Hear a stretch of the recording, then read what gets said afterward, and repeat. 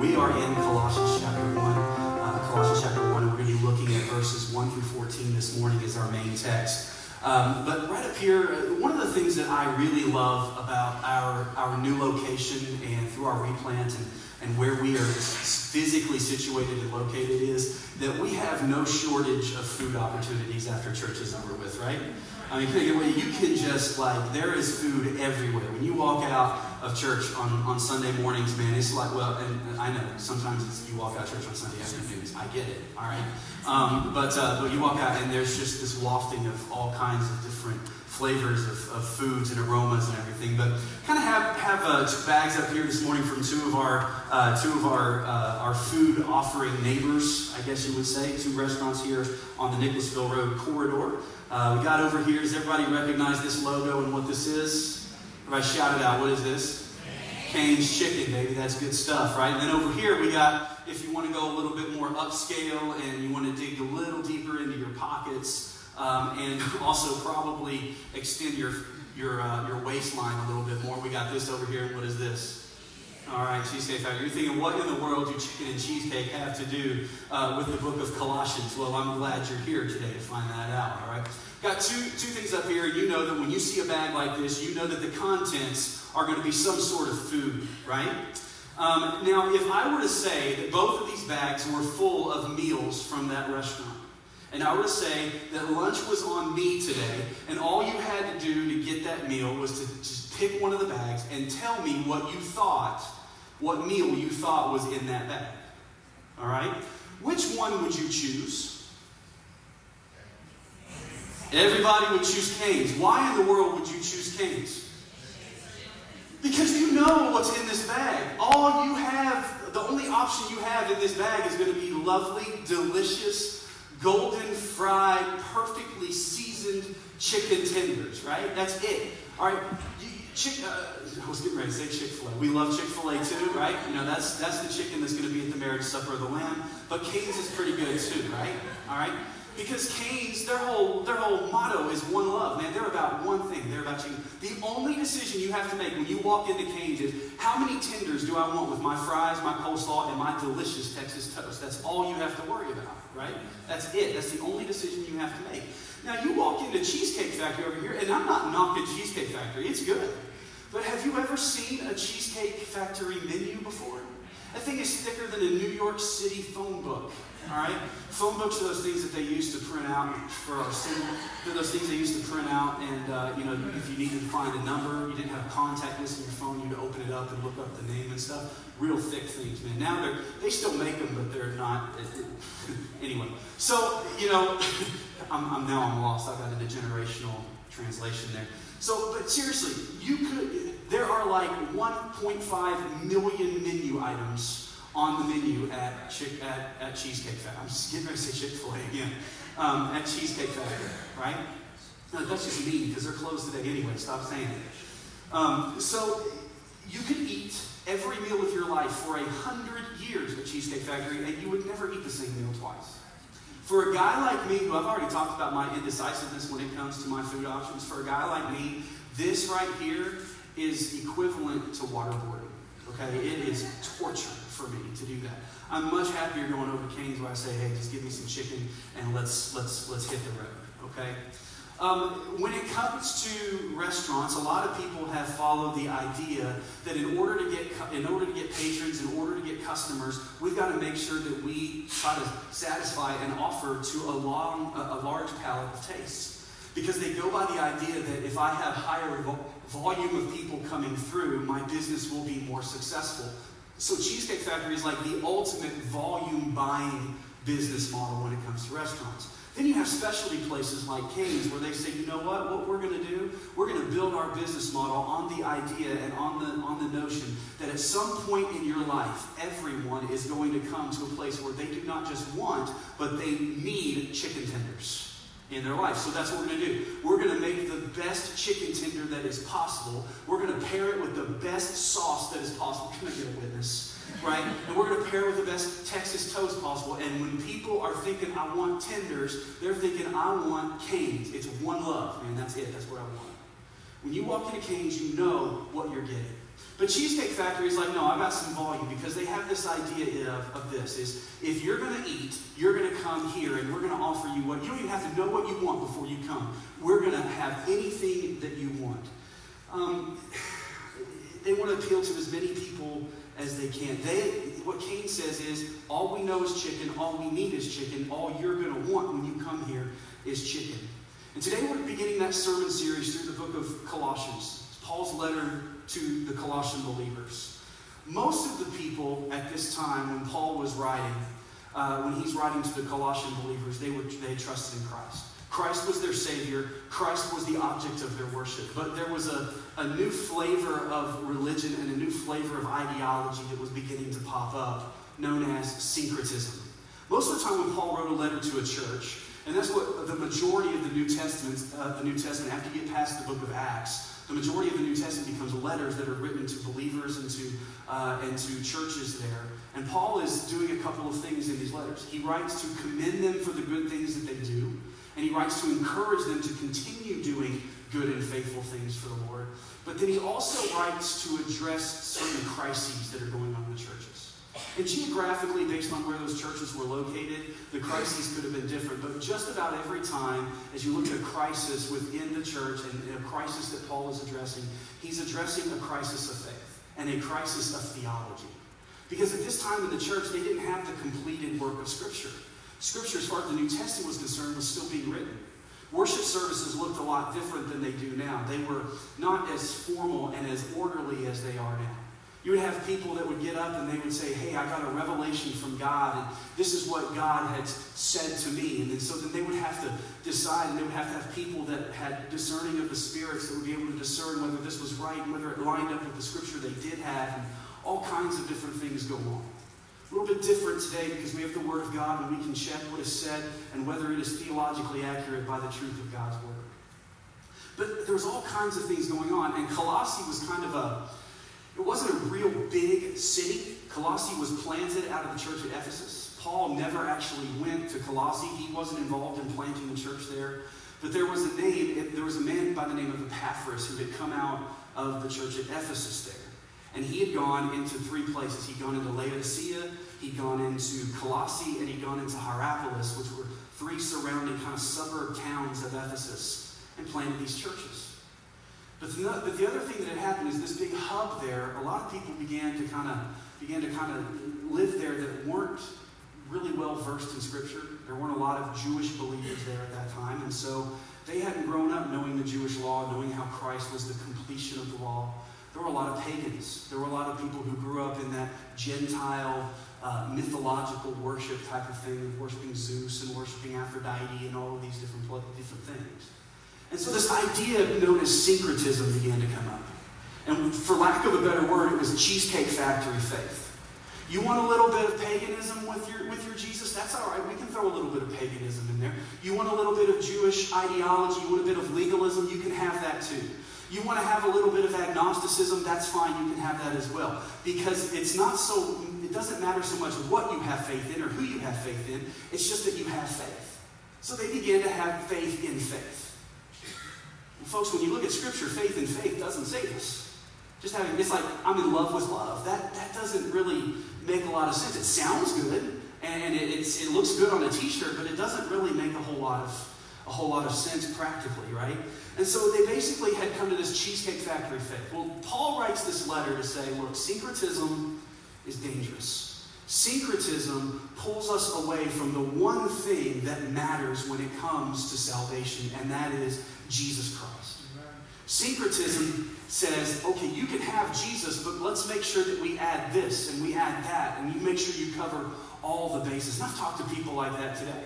Look, folks, this was 2,000 years ago, but today, we're still just as syncretistic in our approach, aren't we? Yeah, I mean, I went to church and I believe in Jesus, but what if the Buddhists are right? What if all these other things are right? So I want to have a wide open view of all the different faiths that are out there and then make my decision.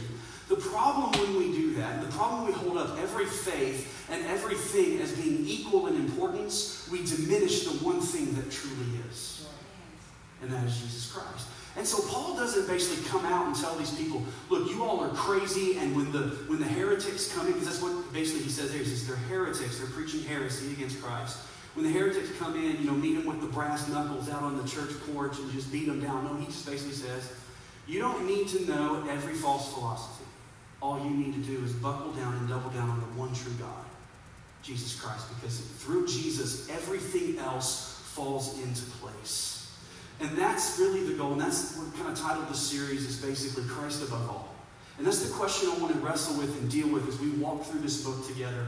As a church, if you're married, as your home and you have kids, is your parenting based upon Jesus Christ? Is your marriage centered on Jesus Christ? Is Christ preeminent? Not just in the church, but in your life, in your career, in your marriage, in your entertainment, in your hobbies, in all of that thing. Is Christ preeminent? What place does Jesus have in our lives today? Because if he doesn't have the preeminent spot, things begin to get skewed. So as he addresses this theological fact, Jesus, basically what that word preeminent means is above all. That Christ is above all. That Christ is enough. That Christ is all we need in the church. And he says that Christ is preeminent in 5 different things. So we're going to be looking at that through this series. That Christ is preeminent, number 1, in the gospel message. That you cannot preach the gospel without Jesus Christ in it. And that you can't add to the gospel and add something else to the gospel because the gospel is Jesus. He says that Jesus is preeminent in redemption. That it's only through the blood of Christ that we can have salvation. He says that Jesus Christ is preeminent in creation. He said that Jesus is preeminent or should be preeminent in the church. And that Jesus is preeminent in our personal lives and our personal ministries as well. Paul's writing this about 60 AD, the first time that he's in prison in Rome. And so, like I said, he never had a chance to go to Colossae, but he had heard about the good things that were going on there. And he wanted to make sure that the good things get better. And the only way the good things get better is when you have Jesus and you hold fast to Jesus. That over time, we don't have to add to, we don't have to diminish, we don't have to reinvent. We have to go back and just fall back on Jesus Christ over and over and over and over again. He writes this book about the same time that he writes the book of Ephesians too. Ephesians he writes from a different perspective, but it's the same thing. He writes about the church functioning as the body of Christ under the headship of Christ. But in Colossians, he writes about Jesus Christ as being the head of the body. And we focus on the head. And so many scholars believe too that Colossians is the finest work, the finest book that Paul ever wrote. That it's the most effective, and that if you took away all the other, if you said, hey, we got to get rid of all of Paul's books except one, hold on to the book of Colossians. And so here's the big idea that we're looking at through this series and this message today, pretty much. In a culture that is changing, and we can't deny that it's changing. You may be mad that it's changing, you may be happy that it's changing, you may be indifferent to the fact that it is changing, but we live in an American culture that is changing. And there's a temptation that as culture changes, churches, families, and everybody begins to think, what changes do I need to make or do we need to make to adapt to this change? Was the Church of Jesus Christ the reason that we have been around since Jesus instituted, and the reason that the Bible says the church will be around until he returns is because Jesus remains preeminent in the church. That as cultures may change, as winds may blow, as cultures may be different from country to country, if you keep Jesus the main thing, it becomes universally translated across cultures. But if you base your church off of cultural mores and cultural values, and you begin to say, that's what makes us the church, that gets us in trouble. So Jesus must be the foundation. Jesus must be the center. So the big idea is simply this, that Christ must be preeminent in order for the church to be relevant. So, because here's the thing. When you think Cheesecake Factory, you can think any number of things. But when you think Cane's, you think chicken. That's just about it. Unless you're like a vegetarian or a vegan, and then you just need to get saved and move on anyway, all right? And here's the thing. When people think church, they need to think Jesus. I wonder sometimes when people think Graceway, what do they think? And it's wonderful if they think, hey man, those are some nice people over there. Hey, they've got a really cool space that they worship in. Hey, there's some good things going on over there. But if Jesus doesn't become like the first thing that people think of, And the first thing that people begin to reckon with when they think about the church, we're not doing our job as the church. We're just not. So let's look at 4 important results of Christ being preeminent this morning, and then we'll go to lunch. And I know that most people are going to go to one of 2 places today, probably. Right? All right. First of all, when Christ is preeminent in the church, one of the results of his preeminence is that we as believers will find our identity. That we as believers will find our identity. Look at what it says again in verses 1 and 2. Notice who the writer is. It's Paul, an apostle of who?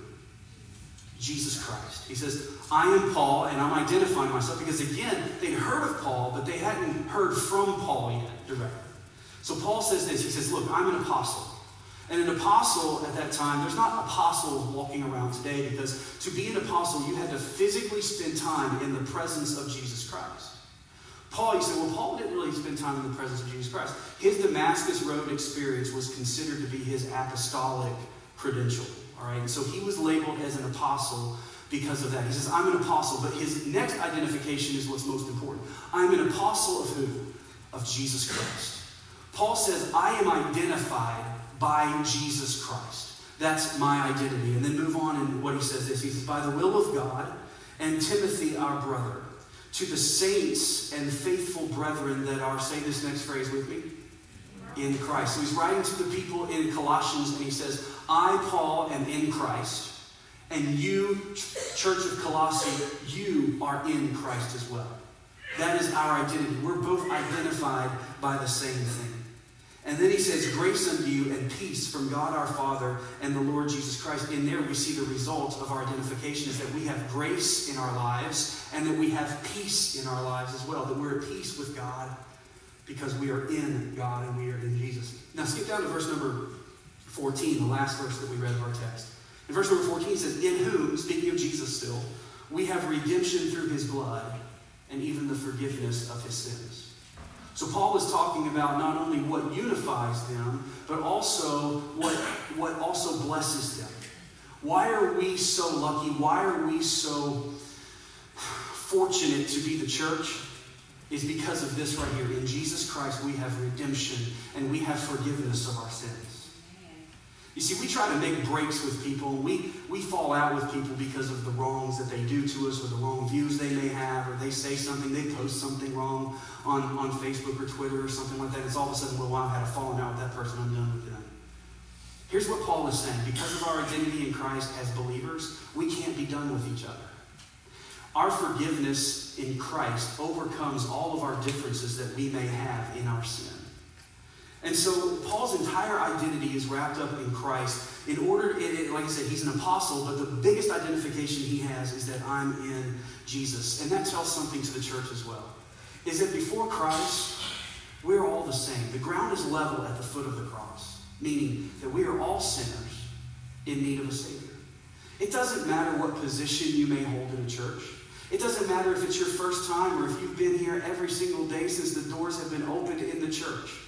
Doesn't matter what position we may have in the church. Our position before Christ is exactly the same.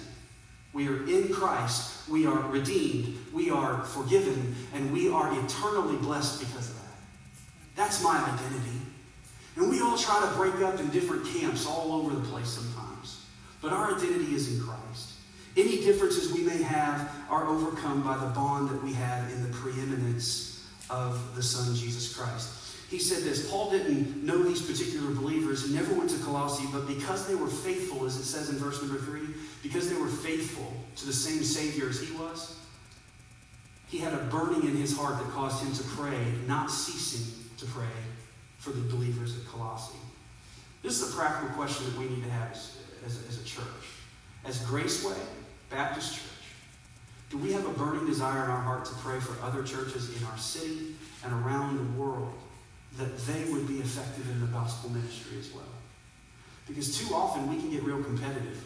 We can be like those restaurants saying, hey, we need to get as many patrons as we can in here, so we need to make sure we got better programs in the church down the street. That we got better things to offer. We got a better preacher than the guy than the other church down the street. And that's going to make us stand out above all the other churches, and more people will come here. Folks, we're not in the business of building a crowd. We're in the business of seeing lives changed through the power of Jesus Christ. And if other churches down the street are in that same business, we're in it together. Because why? Because our identity is in Jesus Christ. It seems today, you know it just as well as I do, like everybody's got an identity crisis. Everybody's struggling over their identity. Sexual identity, gender identity, political identity, denominational identity, who you're going to cheer for on Sunday morning or on Sunday afternoon when football's being played. Everybody's just always in this identity crisis. And the question a lot of people say is, what do you identify with? And what we're saying is, what agenda, what message, what value system do I identify with? What we're really saying is, here's this list of values. I want to get on board with that. That's not what Paul is talking about here. Paul is talking about the fact that our identity is in Jesus Christ. And only when we come to him and make him preeminent do we find what our identity truly is. Everybody's trying to find out, well, where do I stand? Where do I stand? Where do I stand? Reminds me of that old hymn. On Christ the solid rock I stand, all other ground is sinking sand. And that's the vernacular we use in our culture today, right? I identify with this, and I identify with that. It's that sinking sand, it's that shifting sand, it's just back and forth, back and forth.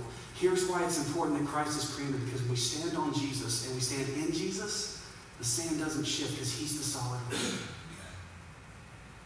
Everyone has this idea. I listened to a radio show the other day of two guys talking about whether the term evangelical means the same thing that it used to mean within our culture today.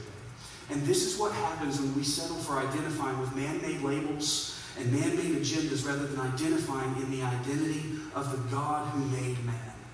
We get really confused about who we are and what we're about.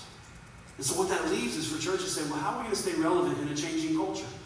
The same way Christ was relevant in the Colossian culture. They worshiped Jesus. They made Jesus number one. When we begin to lose our sight, we begin to be like Peter. I'm helping in the kids' Sunday school class with Stacy, and our lesson today was on Peter walking on the water. Well, he didn't walk on the water. He kind of fell through the water. Why did he fall through the water, remember? Because he took his eyes off Christ. The preeminence of Christ tells us, keep your eyes on Jesus, and God will use you to do amazing things for his glory. But if we take it off, when we lose our identity, we start saying, well, I identify with this. And we do that so we can stay relevant. Our relevance is found in Jesus Christ. And that's the next result of Christ's preeminence, is that the gospel will have power. And the gospel will remain true when Christ is preeminent. That we can't add to the gospel. We can't take away from the gospel. The gospel is Jesus crucified, risen, and coming again. That's the gospel. That we're sinners, that we were dead in our sins, that Jesus is not a sinner, that he is perfect, and he is the sacrifice for sin, and that he came so that we could have eternal life. Look at verses 3 through 8. Well, actually, let's pick up verse 4.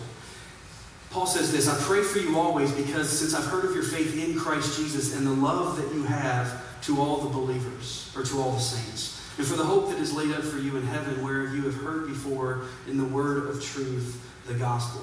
First of all, what we see here is the gospel will have some powerful, what does a powerful gospel look like?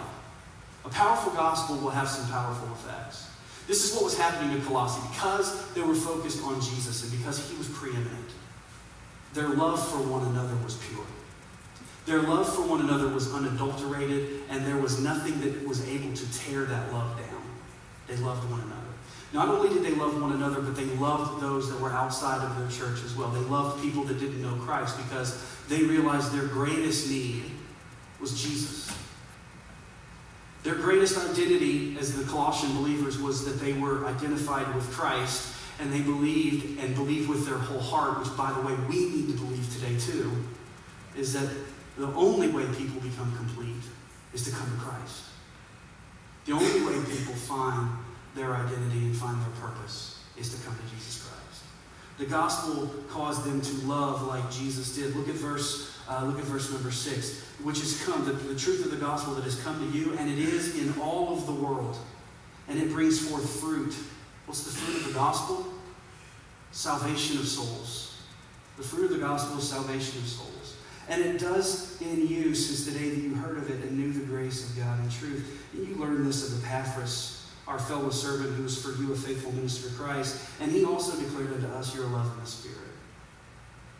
So in evidence of the gospel having power in a church is when a church is full of the love of Christ. That they love one another and that they love those that are around their church as well. And I want to ask a probing question this morning, and this is what, as you go to your life groups tonight, this is what I would really love for our life groups to drill down on is, what does our church need to do to express the love of Christ? What do we need in order to express? And do we express the love of Christ in our church to all the saints? Or do we just pick and choose based on who we identify with? How does that look? Well, ageism. Well, I identify with that person because they're a little bit older. Genderism. I identify with this because we are the same gender. I identify with this because we agree to like this politically. Listen, what the Bible is telling us is that when Christ is preeminent, all of those divisions and all of those camps begin to melt away, and we become the body of Christ. The body of Christ. The gospel calls them to love like Christ. The gospel in verse number 5 gave them hope to see Jesus. He says, I know that you have a hope that you are one day going to be in heaven. Realizing that this life is not just about getting through life and living my best life now. This life is about preparing for the best life that is yet ahead, the life that will never end in heaven. Let me ask you, what is the greatest part of heaven to you? The longer I live, the more people that are dear to me no longer live here, but they live there. And so heaven becomes sweeter. And then there's that phrase that heaven becomes sweeter as we lose people in this life. And it does. But the greatest aspect of heaven is that we will be in the presence of Jesus, the preeminent one here in the church. We can't lose sight of that. And that's what Paul was telling the Colossians. The greatest hope of heaven is Jesus Christ. And that the gospel also, when it is powerful, it will invite the world to Jesus Christ. Just like when Jesus says, come to me, all you that labor and are heavy laden. When we are living and preaching a gospel that is empowered by Jesus, that message goes forth. Come to Jesus and find hope and rest and peace and love like you've never known. That's the message of the church. Syncretism of the early days evolved and later became known as Gnosticism. It comes from the Greek word gnosos, meaning to know. Gnosticism basically says this, that you can be saved, you can trust Jesus, but then also you need to get some messages from angels and you can communicate on a higher level and get special revelations and all this stuff. Basically what Gnosticism says is there's more to it than Christ. Call me a simple person, but Jesus is enough. And that's what Paul is saying here. Call me a simple person, but Jesus is enough. You see, because you take chicken tenders off the menu at Chick-fil-A, and there's a few upset kids when they look at the kids' menu.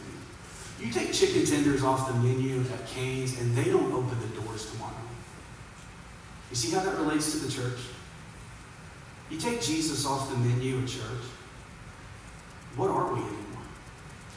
See, the word church means a called out assembly to propagate the gospel of Christ. If we take Jesus off, or if we say, hey, yeah, we got Jesus there, but we got some of this, and we got this, and we got a little bit of that, and oh, you want fudge on that? Yeah, we can put all, our job is not to make Christ more palatable. Okay? Our job is to make Christ more famous and more available. I'm just going to be quiet for a minute, let that sink in. Our job is to make Christ available to all. If you take Christ out of the gospel, or you delete the gospel as something other than Jesus, the gospel then becomes pointless. Jesus cannot just be one of the few or one of the many things that the church offers. The church exists because of Christ. He's our foundation. He's our cornerstone. He's our lifeblood. He's the subject of the gospel. He's the hope of the gospel. And he's the point of every sermon preached. He must be. He needs to be. He has to be. We're not saved, again, by having faith in faith. I'm not saved just by, I have faith, so I'm saved. Well, what do you have faith in? What do you have faith in? Who do you, and it's not a question of what you have faith in, but who do you have faith in? We're not saved by having faith in a doctrine. We're not saved by having faith in a church. You're not saved by having faith in believing just what your Sunday school teacher says. You're saved because you come to Jesus Christ and say, Lord Jesus, forgive me of my sins, and I place my faith and my trust in you and in you alone to be the application of grace and forgiveness over my sin-sick soul. I can't do a thing to earn salvation. I need you. And I trust in Jesus. Again, when Christ is solid rock I stand, all other ground is sinking sand. So Christ is preeminent in the church. We have an identity. We also have a gospel that has power and remains powerful. And then we also see that when Christ is preeminent in the church, we find that our lives take on a whole new meaning than what we thought they did. In verses 9 through 11, Paul says this, "For this cause also, since the day we heard of your hope in the gospel, we don't cease to pray for you. And what he's saying is, I'm praying that you will remain hopeful in the gospel and you won't be affected by all of this other stuff that's going on. Keep your eyes on Jesus. We desire that you will be filled with the knowledge of his will in all wisdom and spiritual understanding, that you might walk worthy of the Lord and to all pleasing, fruitful in every good work, increasing in the knowledge of God, strengthened in all or with all of his might, according to his glorious power, into all patience and long-suffering with joyfulness." Here Paul begins to lay out what life is really about, what really adds depth and substance to our lives. What adds depth and substance to our lives is not the stuff that we can acquire, it's not the places that we can go, but the depth of the relationship I can have with my Creator. He says what makes life worth living is knowing who gave me life to begin with. What makes life worth living is knowing that this life is not the end. Because folks, if this life is the end, what a miserable existence. What a miserable, we may have some fun here, but understand this is not all life is about.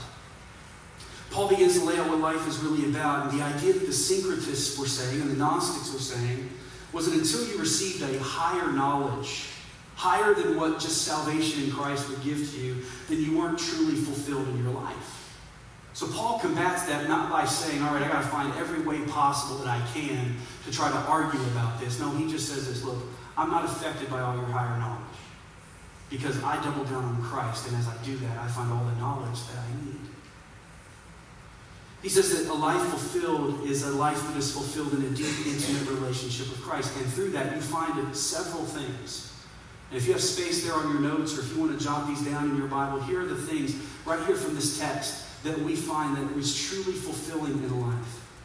He says we have purpose in our life through Christ, that we will be filled with the knowledge of his will. Many people say, what am I going to do tomorrow? What am I going to do with my life? If you rest in Christ, and Christ is preeminent in your life, there is a promise. He will fill you with the knowledge of his will for your life. You won't have to worry about where to go, what to do. Jesus will guide you. If Christ is preeminent, you will have truth in your life as well. He says, I'll guide you in all wisdom and in all spiritual understanding. We live in a day of information. You can push a button and find information on anything you want. But did you know this? I just found this out the other day. Not everything on the internet is true. Did you know that? You can Google stuff and stuff will come up on Google and it's not true. Did you know that? You know what I found out too? And I don't want to offend anybody, all right? Just there are people today, like it's 2019, right? There are people today that legitimately believe that the earth is still flat. Okay, and I'm not making fun, I'm just saying. There's all kinds of different ideas out there. If you want to believe something, you can find it. There is a Star Wars religion that is registered in the United States of America as an official church. You know what I mean? This we're talking about secrets of this. We're talking about right over here, Cheesecake Factory, baby. We need to get back to that one love. That one love. So we live in confusion, and here's what he says. You want to fulfill life? You need to find truth, and the truth is in Jesus Christ. You want to fulfill life? The other thing we get is direction. He says this, that you might walk worthy of the Lord unto all pleasing. Who are you trying to please in how you're living your life today? There's any number of people you can try to live to please. But there's only one that we have to stand before and give an account to when all of this is over with. And then success is defined as being fruitful in every good work here in our text. Where do you want to be fruitful at? Do you want to be fruitful in the field that is going to just get you everything that you can have here for the time you live, but after that it's all gone like a vapor? Or do you want to be fruitful in the field that lays up treasure in heaven where moth and rust don't corrupt and where thieves can't break through and steal, like Scripture says? And then he says contentment will come. He says, man, you'll be strengthened with might and power and patience and joy. You find contentment there. Life with Christ at its center has balance, and it has meaning, and it has purpose. You know, one of the most frustrating times of my life in ministry has been, and I struggle with this a lot, is when I take my eyes off of the preeminent one and I start thinking, I find my purpose and my direction in what everybody's telling me they like and they don't like. And let me say this, I love you, church. I love you. But Baptists can complain like it's a professional sport.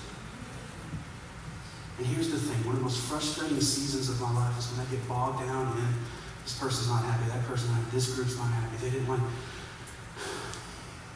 Christ is preeminent.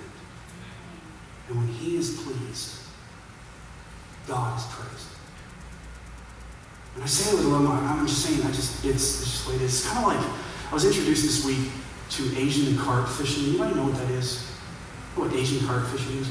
Asian carp are these fish that are like, they will breach the water like at night. When the sun goes down, they start breaching the water. That means they jump up out of the water. If you put a bunch of them in one place and you chum the water, they just start going nuts. So these dudes will go out that just have not found fulfillment in fishing old-fashioned style, just throwing a rod and reel out there. No, they go out with bow and arrows at night. And when the fish jump up, they try to shoot them in the air with an arrow. That's how they do it.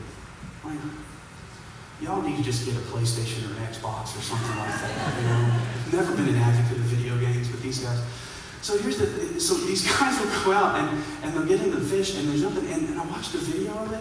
These people can't catch fish because the fish are literally jumping in front of their face and they're all over the place. This is what a lot of people are trying to do today. They're trying to find fulfillment in life. And they're jumping at they're just trying to go off at every little thing, thinking that's going to fulfill them. When the fulfillment in life is found all the way back in Genesis chapter 1. In the beginning, here's the fulfillment piece, God. And what Paul is saying here, you want to find fulfillment in your church, your marriage, your life, your job, just keep Christ the main thing. Keep him preeminent. Only Jesus will fulfill because only Christ is preeminent. All of those other things flying around are just going to confuse us. And so the application of that is we need to stop looking for everything else to give us meaning in life. We look for a lot of things to give us meaning in life. Our causes, our political involvement, our education, sex, money, marriage, church attendance and involvement. Listen, there's some of those things are very noble things. But again, they're just things. Christ is preeminent. And then lastly, very quickly, as we move to our invitation this morning. When Christ is preeminent, this is how it affects our church services particularly. His worship will get real. When Christ is preeminent, worship will get real. In Colossians 1 verse 12, he says, I give thanks unto the Father. Giving thanks is an attitude of praise, an attitude of adoration and worship, which has made us meet the requirements to be partakers of the inheritance. What is the inheritance? Salvation. What is the inheritance? Being part of the family of God. We were once spiritual orphans, but now we are children of the King of Kings. And he has delivered us from the power of darkness. And he has translated us or changed us into the kingdom of his dear Son, in whom we have redemption through his blood, even the forgiveness of sins. Can somebody say amen to that? Man, this is just, you need to go home and just rest on this for the entire week. This is what we have in Christ, guys. And ladies, this is what we have. We have everything we need buttoned up into the person and into the work of Jesus Christ. You see, verses 12 through 14 carry this tone of appreciation and praise of Jesus. We see that phrase, giving thanks to the Father. What do you have to give thanks to today? Now ask you a question as we move to an interview. Ask yourself, what do I really have to give thanks to Christ for today? And then ask yourself this, have I been doing my job of returning praise? Have I been doing my job of returning thanks to him for his goodness? Have I seen evidence of the fact that I'm going to receive an inheritance being a child of God? Have I seen evidence of being delivered from the power of darkness? Is there evidence in my life that I have been changed? That I'm no longer a slave to sin, but I am a child of the King? Is there evidence in my life in that? Is there evidence of his redeeming work in my life? Is there evidence that I've been forgiven of sin? Do I honestly believe that? In church, you have to ask yourself this. Do we honestly believe that this is our claim in Jesus Christ? And if it is, then why is worship, true worship, so difficult? Why is it so difficult to have a smile on our face? Why is it so difficult to utter the words of the gospel to those in need? Why is it so hard? Why do we have to drum that up and put a reminder in our phone to read the Bible? Why do we have to do that? Because when Christ is preeminent, Christ becomes our goal. Christ becomes the target that we chase after. Christ becomes the measurement of everything that we say and do. You said, well, Pastor seems a little passionate today. I had espresso this morning. Forgive me. But seriously, if Christ is the main thing, then why do we make all the other stuff so stinking important? And I say that about my life because there's a lot of junk that I make too important. I'm standing before you today as your pastor saying, I've asked God for forgiveness. I rededicate myself to the preeminence of Christ Jesus in my life, in my home, in his church, in everything that I do. Because when I get to heaven, the only thing that's going to matter is Christ. See, because here's what this passage tells us. That God sees me as worthy. Look at it again. He's made me meet. He's made me qualified. That means he looked at me in my sin. And he knows I'm not worthy. But he said, I see you as worthy because I love you. He's given us much because he's made us partakers in the inheritance of Christ. He's rescued us. He's delivered us from the power of darkness. He's changed us. He's translated us into the kingdom of his Son. He's redeemed us. We have redemption through his blood, and he has forgiven us. He's given us the forgiveness of our sins. When we worship, when we come into this house, when we wake up in the morning, are these the thoughts that are crossing our mind and that are setting our hearts on the day ahead?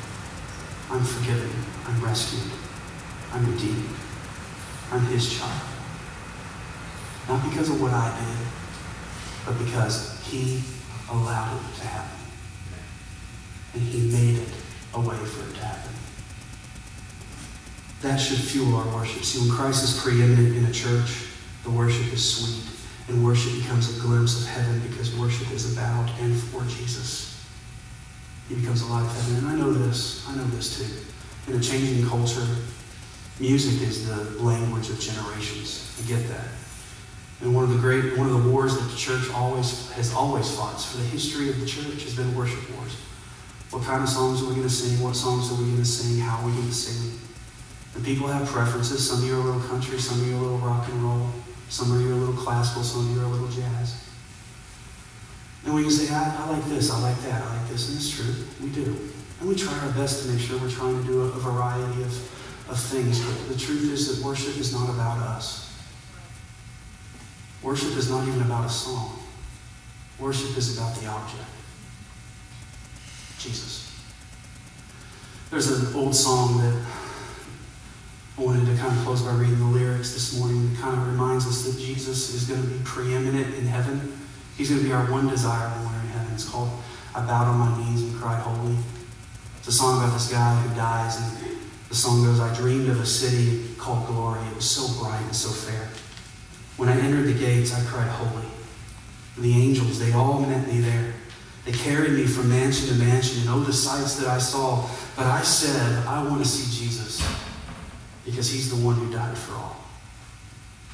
Angels were there, all kinds of stuff going on, but all he wanted to see when he got there was Christ. I entered the gates of that city. My loved ones all knew me well. They took me down the streets of heaven. Such scenes were too many to tell. I saw Abraham and Jacob and Isaac. I talked with Mark and Timothy. But then I said, Timothy, I just want to see Jesus because he's the one who died for me. And then I bowed on my knees and I cried, holy, holy, holy. I cried, holy. I clapped my hands and I sang glory. I sang glory to the Son of God. Christ is preeminent in heaven, that's a done deal. He's the darling of heaven. He's the light of heaven. He's going to be the one we want to see. Folks, I just want to lay this before you, just like Paul, and say, he needs to be the one we want to worship here. Amen. And he needs to be the guiding light of our homes, of our lives, of everything that we say and do. When Christ is preeminent, we find our identity. When Christ is preeminent, we find power in the gospel. And when Christ is preeminent, we find that our worship gets real, and we find that our unity is sweet as well. Is Christ preeminent? With every head bowed and every eye closed. Is Christ preeminent in your life? Is he your source? Is he your supply? Is he your everything? Is he who you're going